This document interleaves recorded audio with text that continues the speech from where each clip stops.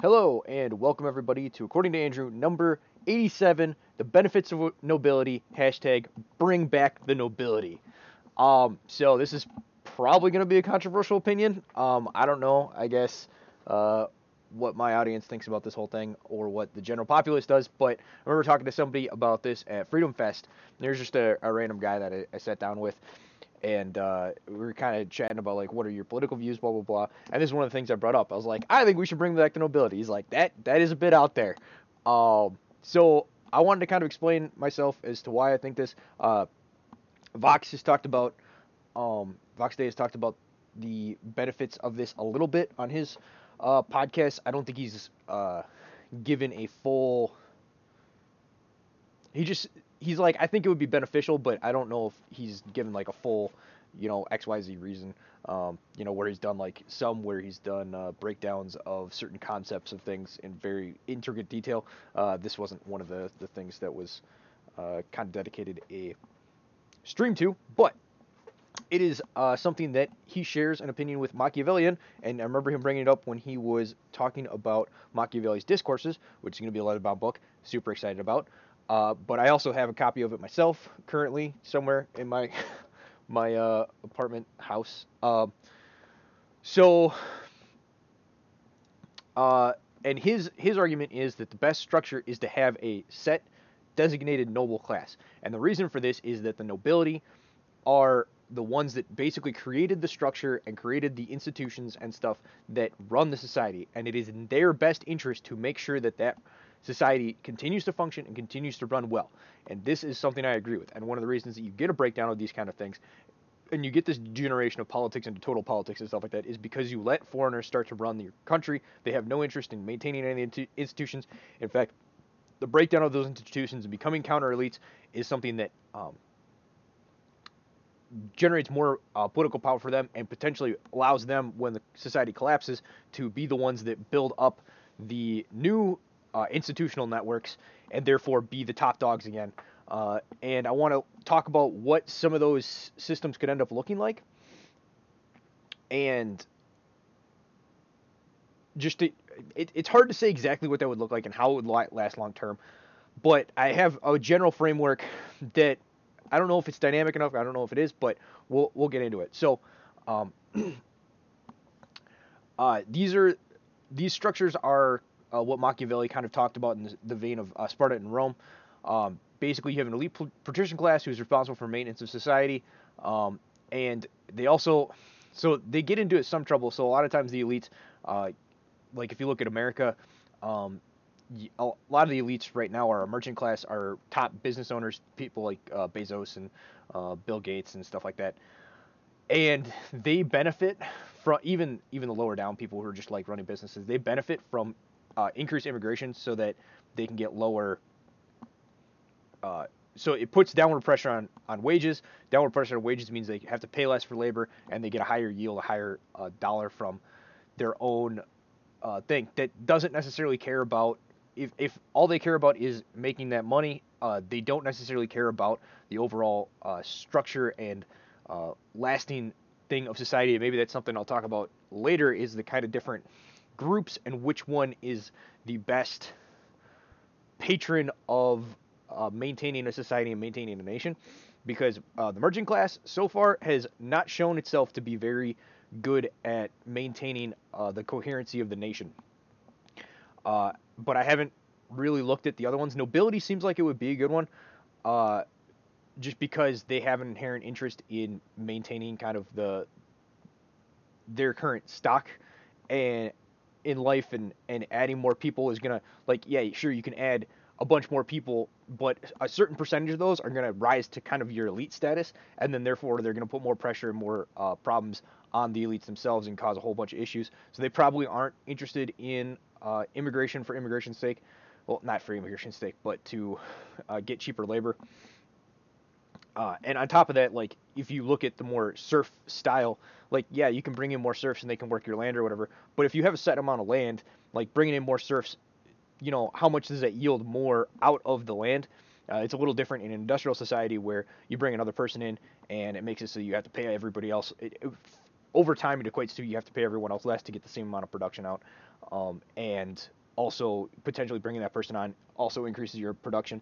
That isn't necessarily true with nobility and stuff like that. There might be some instances where they have 20 serfs or something like that, and but they have enough land to be worked by 40, and then they maybe want to bring some people on, but that potentially would be covered by kids being born and serfs moving from one area to another. I'm not super up on how serf contracts worked and how serfs could be transferred between nobles, if that was even an option. But because a lot of times they're tied to the exact land that they were working. But it didn't seem to really be an issue based on the Secular Cycles book that I read, because it was more they had enough land to work and cultivate and to feed themselves, and then over time as populations grew, that land shrunk. Anyway, bit of a side tangent, but it relates. So continuing on with why you want this privileged candidate class in power, and their specific ambitions and stuff like that align with keeping your society coherent. Not exactly that, but basically, I would like to see it structured in the Roman system, where there's two issues with these. So you can have it where they get paid or they don't get paid. And I would like to where they don't get paid. Now, you can argue that there's a lot of corruption and stuff like that, and they're going to have backhand deals and do things that are going to personally benefit them to gain more money. And one, even with the amount that they're paid right now in the United States, they do that anyway. So there's one. Two, if you have this clear delineation, generally there was different laws and different rules for the nobility. Now that, on the face of it, sucks. You don't want rules for the but not for me kind of stuff. But here's the thing. If they're going to do it anyway, it's probably better to just have it written down. And then they can't just kind of whimsically, like, at least it's clear, okay, yes, you have these certain privileges, but because you have these privileges, you also have these responsibilities. With those responsibilities comes all the X, Y, and Z expectations and stuff like that. It'll be easier to hold them accountable for bad actions and stuff like that. And I could be wrong on that. But it seems our current system isn't working, so I'm willing to, roll the dice and see what happens. So with that, I also like the idea of the privileged class trading their money for power in the political positions, and they do not come being paid, but the privileges afforded them in society should make this a non-issue. There's also a clear delineation between the elites and non-elites, making it clear who is responsible for what to make society dynamic enough to face an ever-changing series of obstacles, especially in an industrial society where, for thousands of years we're agrarian, and now we're industrial, and it is still pretty new. We're still figuring out kind of some of the dynamics, and there might be pretty regular dynamics like are laid out in Secular Cycles, but we're still figuring a lot of that out. I mean, we just kind of figured out the agrarian cycle thing. We're past that stage. And then, anyway, you need to be dynamic to an extent, and allow the elites to kind of come in and out. And so but you want the fluidity of elites, but you also don't want to water down your founding people, because those founding people are important, and their ranks can expand by bringing in and marrying like outside their ranks, and that's how you can kind of bring them in. Is you can have your because obviously you don't want to go Habsburgs, right? You don't want to be marrying like cousins and stuff like that and get serious genetic deformities and stuff like that. So you want the pool from which they can select potential partners from to be large enough that that's not going to happen, but also small enough that it isn't going to create too much crazy inter-elite competition. And I have an idea later on that I'll discuss which would cause crazy inter-elite competition, but I think it'd be interesting regardless. And could be kind of, well, I don't know if it'd be fun, because usually inter-elite conflict means civil war and a lot of bloodshed and stuff, but it's an interesting idea at the very least. So the way I had this broken down in my mind was 4 different classes. So to keep you would basically have a delineation between noble families who are basically the founders, the ones who built the original society, and therefore it is their job to maintain the society. And then you have your commoners. Then these two groups are divided basically into an upper and lower house. So you have your nobility, and you have your elite nobility, and you have your um, commoner nobility, everyday nobility that isn't uh, up to the caliber and up to the scale that they need to be. And then you have on the other side, in your commoner group, you have your elite commoners, and then you have your commoners, your plebeians type groups. So those are kind of the four groups.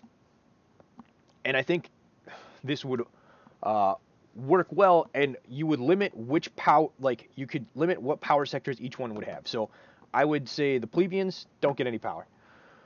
That might sound harsh, but that generally has worked throughout society. Is as we've seen with voting and things like that, like not everybody cares or wants. They just want a stable, semi-functional society in which they can go about their daily thing. They don't care about politics. They don't care about any of that stuff. They don't want to get involved with it. They just want to make sure that the taxes aren't overbearing and that laws are somewhat fair. So to represent them, you would have, and maybe this isn't a good idea because a lot of times these groups kind of end up in their own little bubbles, but you would have your successful, rich kind of commoner class, and they would represent basically the plebeian class. And this is kind of how it works already in the United States, and I'll show you as a comparison once I kind of go through all these groups. So once you reach a certain level of status, then you can become this. Okay. So here's the four names. So on the nobility side, the top level group, the elite nobility, are the patriarchs. The lower tier nobility are the patricians. The elite commoners are the patrons, and the commoner class is the commoners or the plebeians. So those are the four names I just put there for placeholder. But that way you'll know what I'm talking about as I'm going through these. So the plebeians or the commoners are the backbone of society, but ultimately have limited or no political power.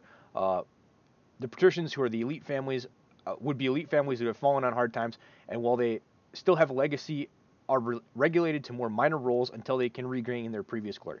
So they mismanaged their finances. They did things that were not becoming of a noble family, and therefore they were their higher level status, their ability to gain upper level elite status was quenched. But there's a path back, and I think that will help with some of the relief of elite overproduction and stuff like that. And I'll get into it and address elite overproduction a little bit later. The patrons are the group of well-to-do commoners that are not a part of the original founding, but are nonetheless of elite quality. Patrons would be responsible for some institutions like the tribune from Rome, as an example, and some other primary, and their primary job is to represent the plebeians. Another institution that would probably fit their role pretty well would be like a House of Commons or a what is it, the House of Representatives in the United States. Both those fit that group pretty well. Last you have, or wait, patrons, yeah. Last you have the patriarchs, who are the elite of the elite, or elite of the nobles, and these are the top-ranked noble families that occupy the top positions within government. Using the U.S., so I'll use the USA as an example quick. Now, using the USA system as an example, it would probably be best for the patricians to occupy, or the patriarchs, my bad, the elite of the elite, to occupy the federal aspects of the government, your president, your Supreme Court, your Senate, while the patricians occupy more state levels, your governors, your circuit judges, your state senators. The patrons would be allowed to occupy the very local, like your city boards, your local judicial courts, municipal courts, and municipal systems. The highest position that they would be able to achieve is, like I said, the House of Commons or House of Representatives in the United States. And then the plebeians are not allowed to go into political life. And this basically exists in reality right now, but it's not like there's no hardline rules as to like what group can go into this, and there is some flow between these different groups. It doesn't. There's a lot of social uh, constructs. I know people use that word in the wrong, but like there's a lot of um, social and economic and a lot of varying reasons why one group or another isn't really allowed into the other one.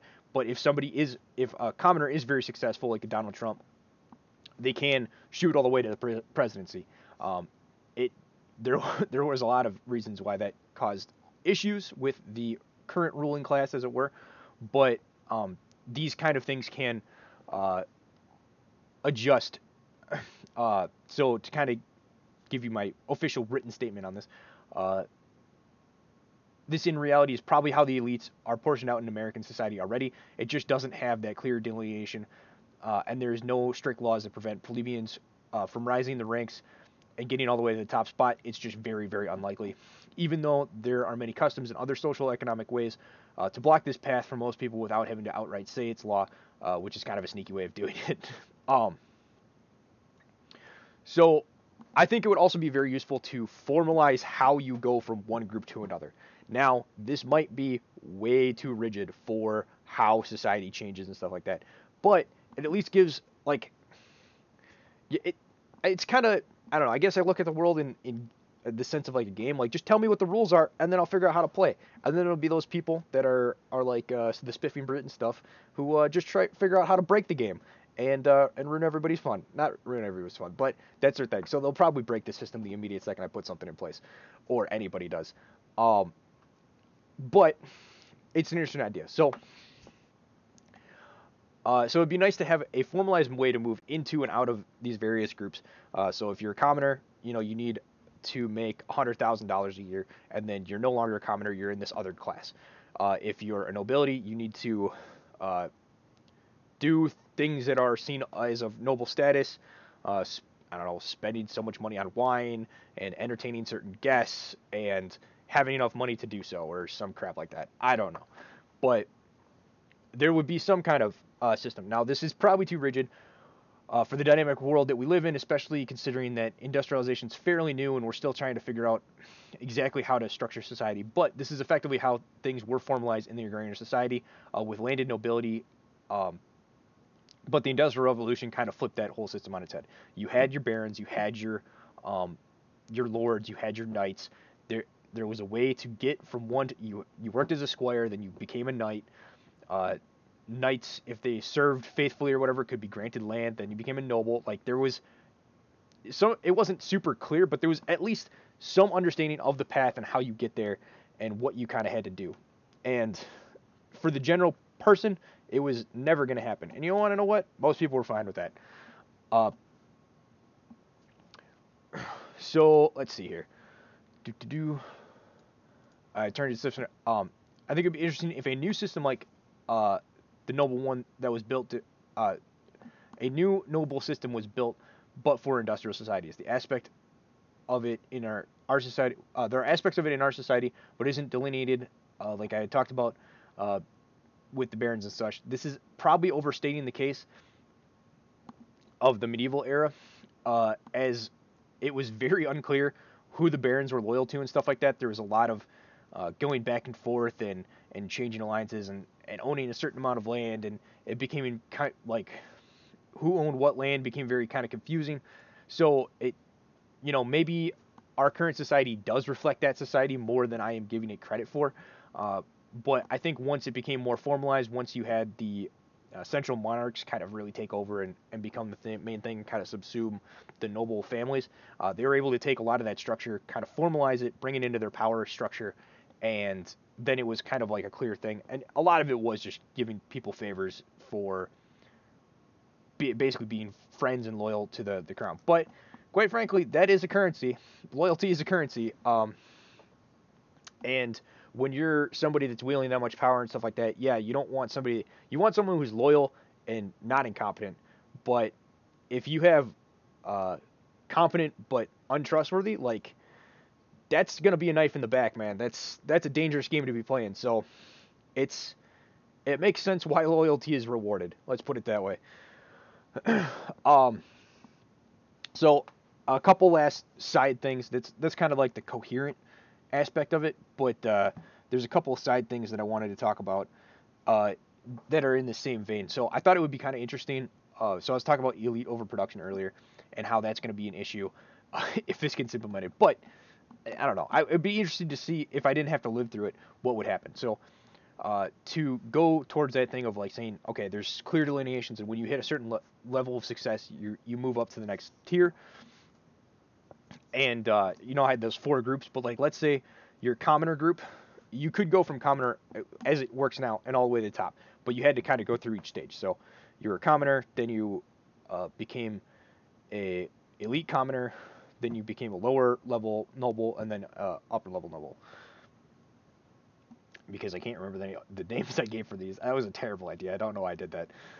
Uh, so I think it would be interesting if you served in the House for 6 terms, which would be 12 years, that you are now considered part of the elite in America and therefore can no longer represent the common folk because you've lost touch. You're like, there's certain aspects where it makes sense. Like, you shouldn't be able to represent these people because you don't know what it's like to be a normal person anymore. Therefore, you cannot hold office, and either in that you cannot hold office as a commoner, which would be your House of Representatives area, and you need to seek a spot as the Senate in the Senate or the executive branch. This, there is no way this would not cause elite overproduction, but in the current state of things, maybe this is a good thing. Which I think we might be in a state of elite overproduction right now. Actually, we definitely are. Um, but yeah, so the current frictions within the United States would only get worse if this happened, because now you have, there's like 500 something representatives, and after 12 years, those 500 representatives, like let's just say we started now, they all decided to serve their 6 terms. Now you have 500 something senators or representatives that are now going to be competing for the 100 Senate positions and various executive positions. Like there's not enough space for all these people, and and then in 12 more years you're going to have that same issue. um, it would be a very unstabilizing system, but maybe it'd be a good premise for a book. Who knows? um, easier to do. Um, talk about the smoke screen. Oh, that's not what we want. Okay, so last little thing. So I think if you take the structural dynamic theory or secular cycles of Turchin and you combine it with a Machiavellian realpolitik mentality, you could create a very formidable political leader. And this is kind of what we wanted out of Trump. Um, but quite frankly, the people that are actually doing it are the current ruling elite to a degree, and I'll explain. Uh, Actually, it almost seems like the ruling elite is somewhat aware of this fact, as the way that they have behaved, um, the way they are behaving, is to act as a united elite, and put down populism, which is a counter-elite movement that threatens to collapse their power structure. Looking at the disintegrative phase before the Civil War, because I was just reading the secular cycles. I'll probably touch on this when I do the book review. That's probably coming up soon. Um, Age of Discord actually is what I'm reading. So you have an integrative phase, then a disintegrative phase, then a crisis. So the disintegration phase basically happened right before the Civil War because Civil War, pretty major crisis.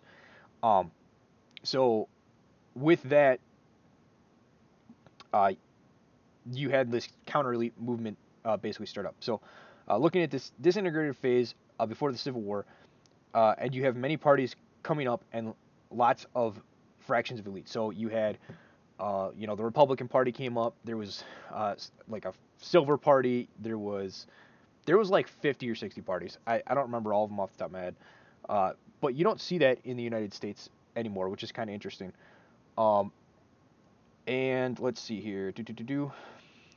But then in today, when you see attempts made like this with the Tea Party or Trumpian populism, you either see a subsume that movement is either subsumed in the Tea Party case or it is put down harshly with the Trump case. And thank you, Emsworth, for the one lemon. Let's see. I was just thinking that the rules for this would be a good board game or card game. That could be fun. Make it. I'd probably play it. Um, I'm not sure exactly what you're referring to. I was pretty focused. Um, but yeah, so that kind of covers that whole thing, and that's what I wanted to talk about. So thank you guys, everybody, for listening. Emsworth, you got any last thoughts? Any last things you wanted to ask?